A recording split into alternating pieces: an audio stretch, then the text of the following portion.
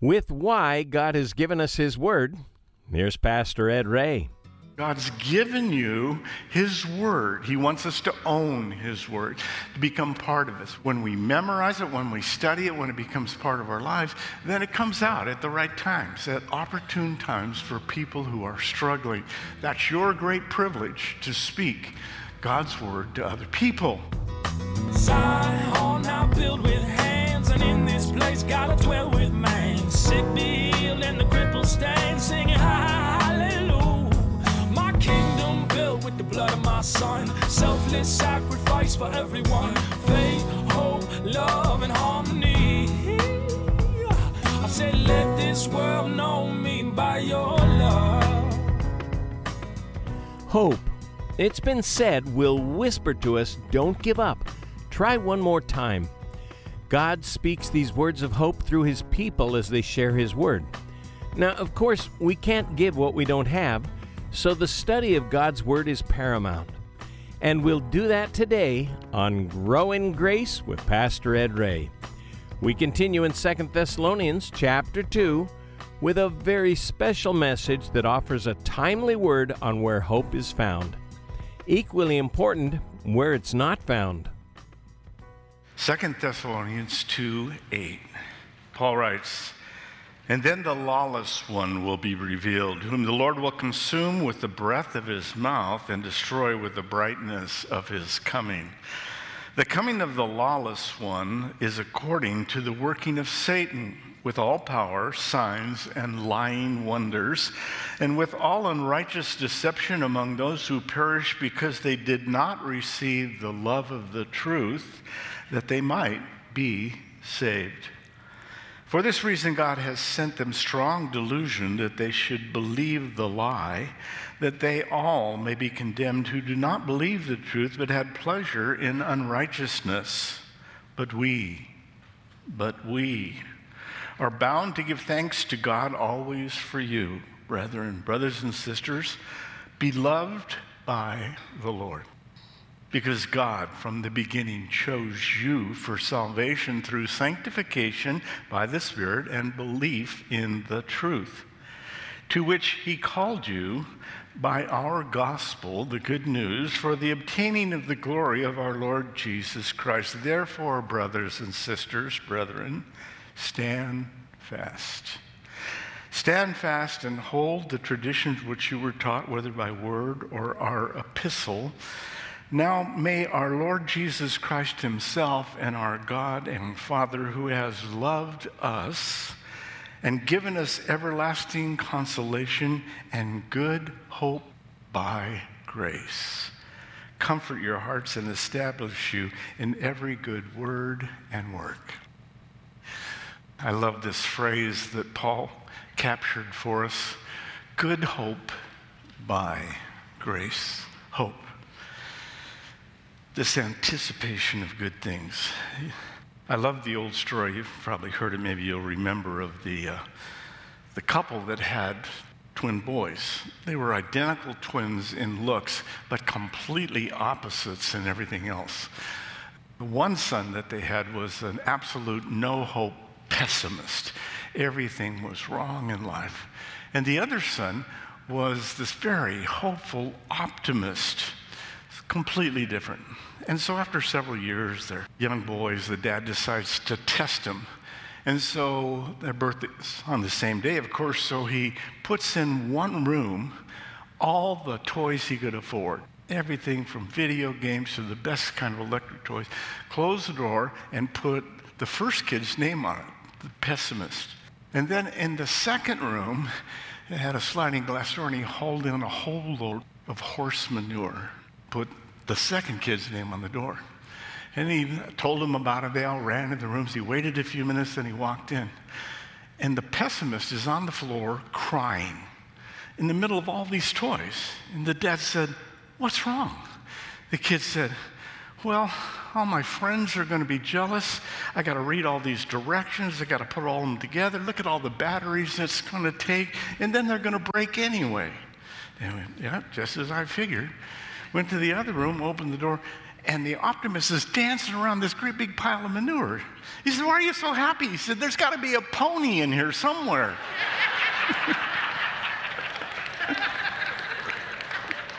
That's hope, great hope, optimism. As a kid growing up, I loved to read an old Western story. You grew up in California, you think you're in the West. And so I'd love to read all the cowboy and Indian stories. Well, there was a true story about an Indian in Oklahoma who was trying to make it on a section of land, 640 acres, and it was scrub. He's out in West Texas, and he's trying to raise sheep. They're barely getting by, some crops, and cows. And he's just barely making it. But then a wildcat crew came in, drilled a well, sitting on a huge pool of oil. And so he's rich.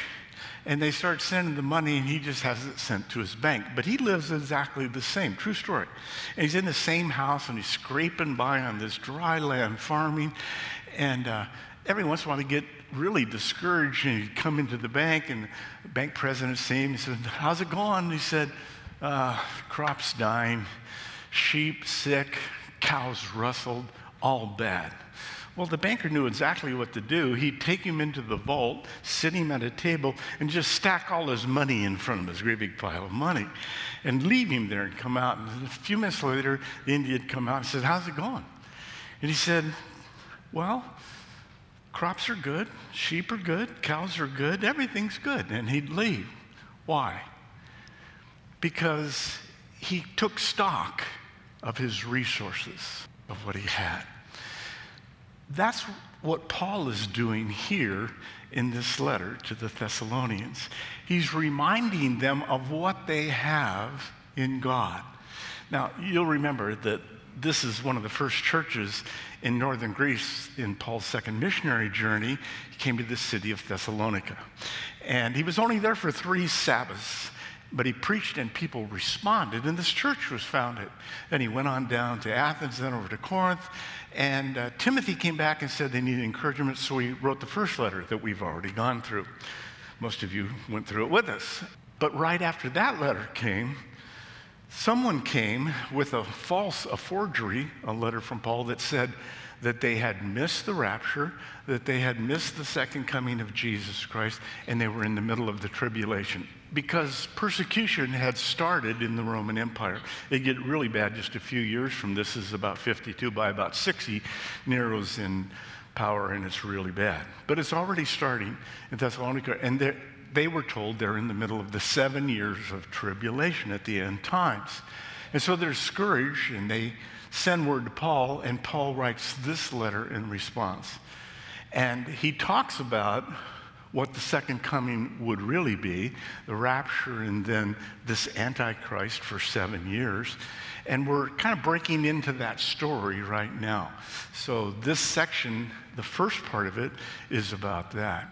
They didn't have any hope.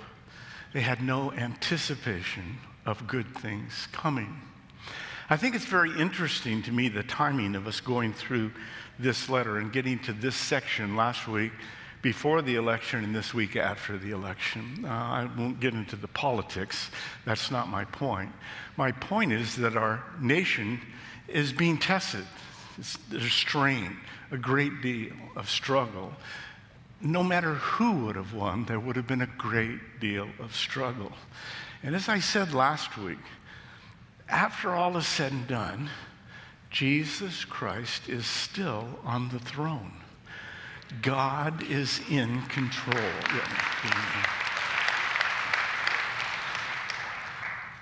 And I'll be the optimist here and say that I believe that God is going to bring revival one more time. I know many of you are praying for it. I'm praying for it, and how our nation needs it. But revival does not usually come when everything is great. It's usually just the opposite. It's when there's a great deal of tension, sometimes even anarchy. But it has happened 3 times. Some historians would say 4 times in the history of our nation. And I believe God's going to do it one more time before he comes. So there's one great harvest ahead of it. I'm not saying it'll be great. That's what this lesson is really about.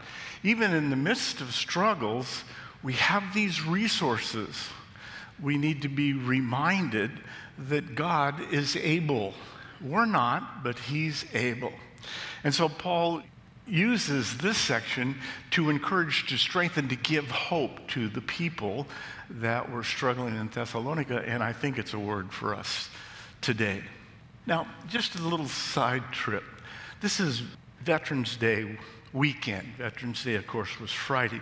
And we would like to honor all veterans, but especially those that are in the service. So those of you that are in the service who are veterans, would you please stand up so we can pray for you? I don't want to embarrass you. We just recognize your heroes, and we want to thank you for it.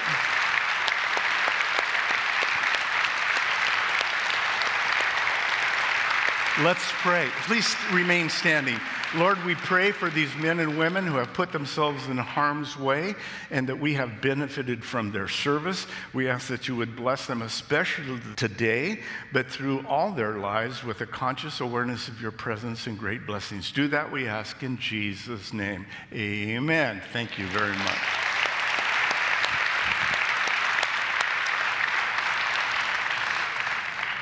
Good. So let's see if we can get some hope this morning. Verse 8 through 12 is a discussion about the Antichrist, still encouraging those Thessalonians. You are good, verse 13 and 14, very much like that Indian was reminded.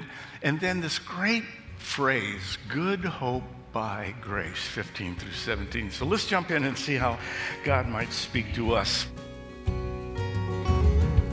Before we take that jump, we want to pause here to welcome those just joining us.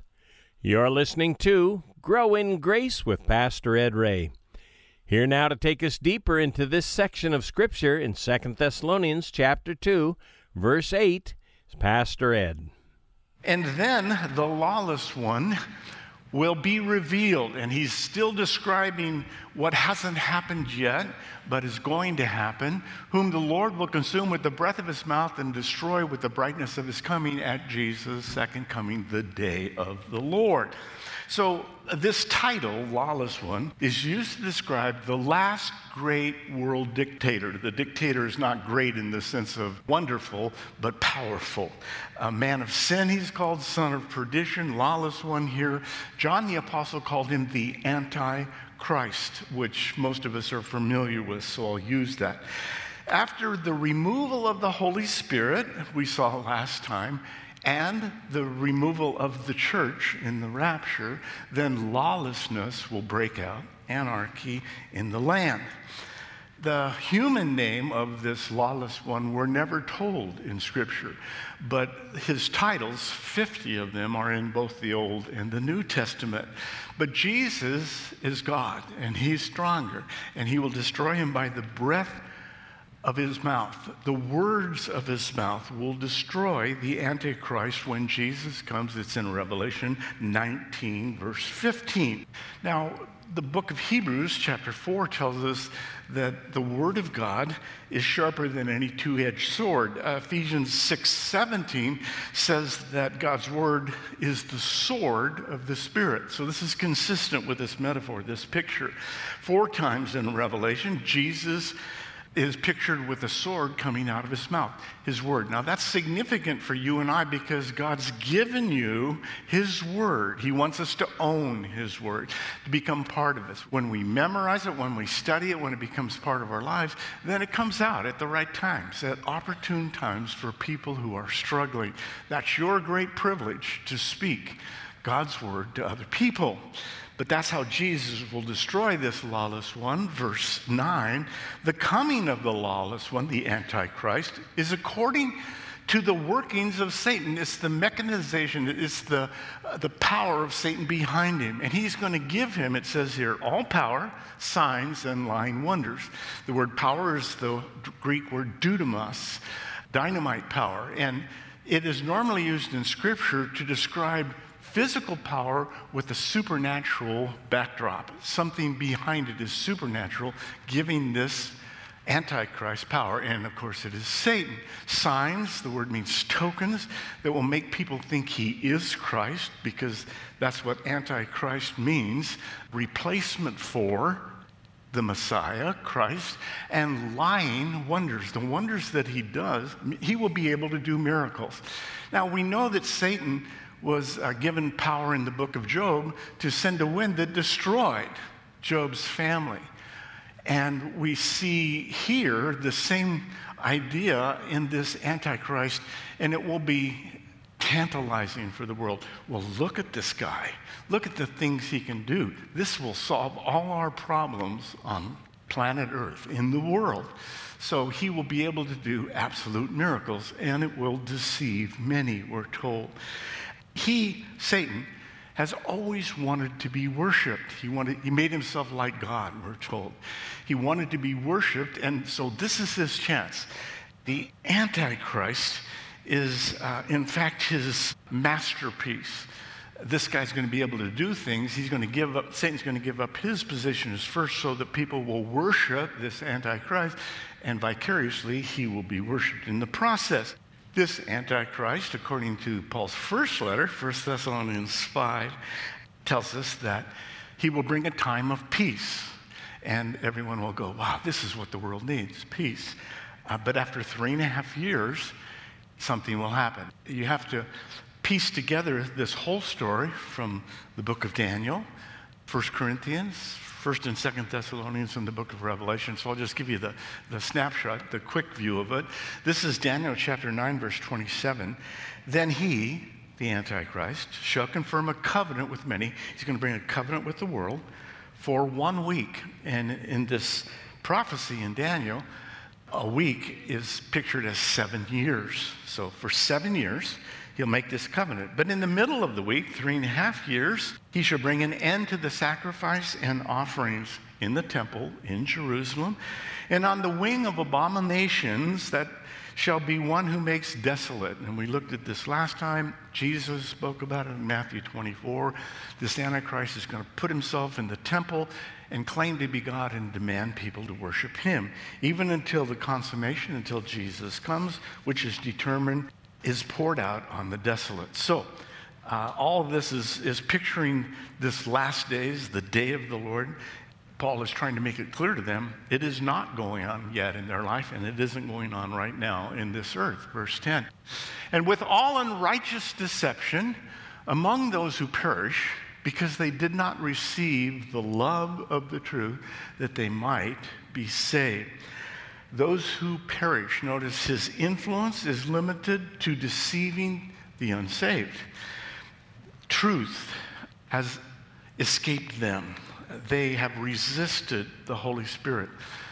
Don't misunderstand this verse. The Holy Spirit is in the process of trying to draw every person. God would that none would perish, 2 Peter 3:9 says, but that all would come to repentance. So his desire is that people will come, but they have a choice in the matter. They did not receive the love of the truth, this says, because of a prior refusal to love the truth that they might be saved. They are blind. It's a self-imposed blindness. They chose a lack of commitment to the good news, the gospel. In my life, which I did it for the first 26 years, it was indifference, it was stubbornness, it was arrogance, it was prideful, it was I wanted to do my own thing, call it whatever you want. It was sin. It's not sufficient to know the truth. It says here we have to love the truth. In other words, there are many people, it's a mystery to me why people do this, but there are many people who study Scripture academically. They only do it for academic reasons. They want to get a degree, they want to teach it. Or vain curiosity, they're trying to disprove it. I know this book is full of lies, I'm going to prove it. But when you do not approach the Scripture with humility, you'll never see the truth. You must humble yourself. That's the way God set it up. If you come humbly, he'll accept anyone. If you come with an arrogant sneer on your face, he's not so impressed with you. When you have the attitude that, I don't need God, I'm fine, then God will let us do what we think we can do. These people don't love the truth, and they are thus easy prey for the devil. They might be saved as God's heart. That's what it says. Because they might be saved if they would receive the truth. They're saying, no, I refuse it. God's desire is they would. Verse 11, for this reason, God will send them strong delusion, deception. Delusion is the right word, that they should believe the lie. Delusion means a wandering, the Greek word here. They wander off the path of truth. They look for other things. That's too confining, that Jesus thing. I'm going to go with Maharaji, or, pick your prophet kind of a thing. The religious inventions, you start worshiping trees and rocks and all sorts of Mother Earth. And, oops, sorry, did I say that? Delusion is stronger than deception. Deception, it means that a person can be fooled about something. But delusion is a way of life. It's become a pathway for that person. They think that way. They harbor it in their heart. And the danger is that it would become permanent. God can break through. Pray. You got somebody in your life that needs the Lord that way? Pray. But they're under a strong, that's the word here, it means supernatural working. They're under a strong, in this case, delusion, a way of life. God will send us. Why? I had a long conversation with a college kid about this. Isn't that unfair, he said. And his concept was that, they really would come if they just could see it, and that God's blinded them. No. We see a parallel story in the book of Exodus. And in the book of Exodus, it says that God hardened Pharaoh's heart. But please, don't misunderstand that statement. It is not poor old Pharaoh that just wants to let the children of Israel go, but God blinds him so he can't see the real truth. No. It's the opposite. Pharaoh set his heart against God. The first statement about that whole story, go read it, is that Pharaoh hardened his own heart against God. When Moses said, God says, let my people go, he said, no. And God used that. Used it? Yeah. 10 plagues, all against gods of Egypt. The Nile River was a god. Frogs were gods. Cattle still are gods in many parts of the earth. The Hindu world, for sure. Flies. Really, Lord of the Flies? That's a title you'd want. But that was part of God's plan so that the rest of the Egyptians would see it. And when the Jews came out, it was a mixed multitude. What's that mean? That means a lot of Egyptians came with them because they could see that God was God, much stronger than all the false gods of Egypt. But Pharaoh hardens his heart, so God locks it in, so then he can do what he needs to do to show the rest of the people in the country that he's God. It happens 9 times after that. And that's exactly what's going on here. Don't approach Scripture with humility, then you leave yourself setting their heart. Now, the same sun that softens wax hardens clay. And that's why when the gospel is preached, even right now here this morning, in this room, out on the internet, radio, some people are softening to God, and some people are setting their heels in the ground and stiffening against God. A perfect example of what this verse is talking about. The sun is shining. What are you doing with it? Thanks for joining us today for Grow in Grace. We're going through 2 Thessalonians with Pastor Ed Ray. If you missed a part of today's message, or you'd just like to hear it again, just go online to thepackinghouse.org or give us a call and ask for a CD copy at 844-77-GRACE. That's 844-77-GRACE. We're also on YouTube at Packing House Christian Fellowship. Your support of Grow in Grace is not only needed but greatly appreciated. And those that do this month will send you Power Through Prayer by E.M. Bounds. Maybe prayer to you is just something you do without much thought before a meal, or just another thing to cross off your to-do list. There's great power through prayer, and this book will help you elevate your thinking about it to see how it truly makes a difference. This guidebook provides believers with information about the most effective way to use prayer to better understand God's Word, fully appreciate divine power, and more deeply commune with God. Again, that's our way of saying thanks for your gift of any amount to Grow in Grace.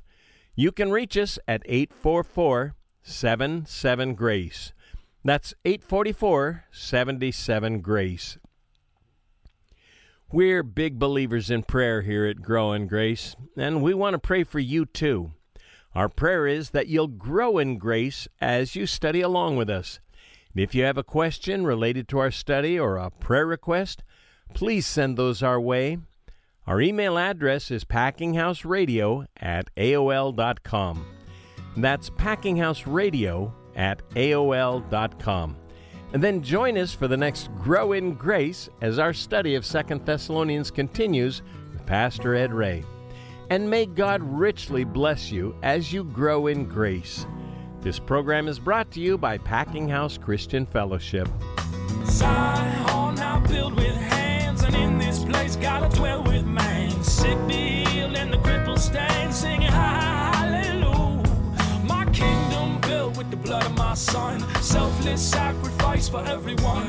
Faith, hope, love, and harmony. I said, let this world know me by your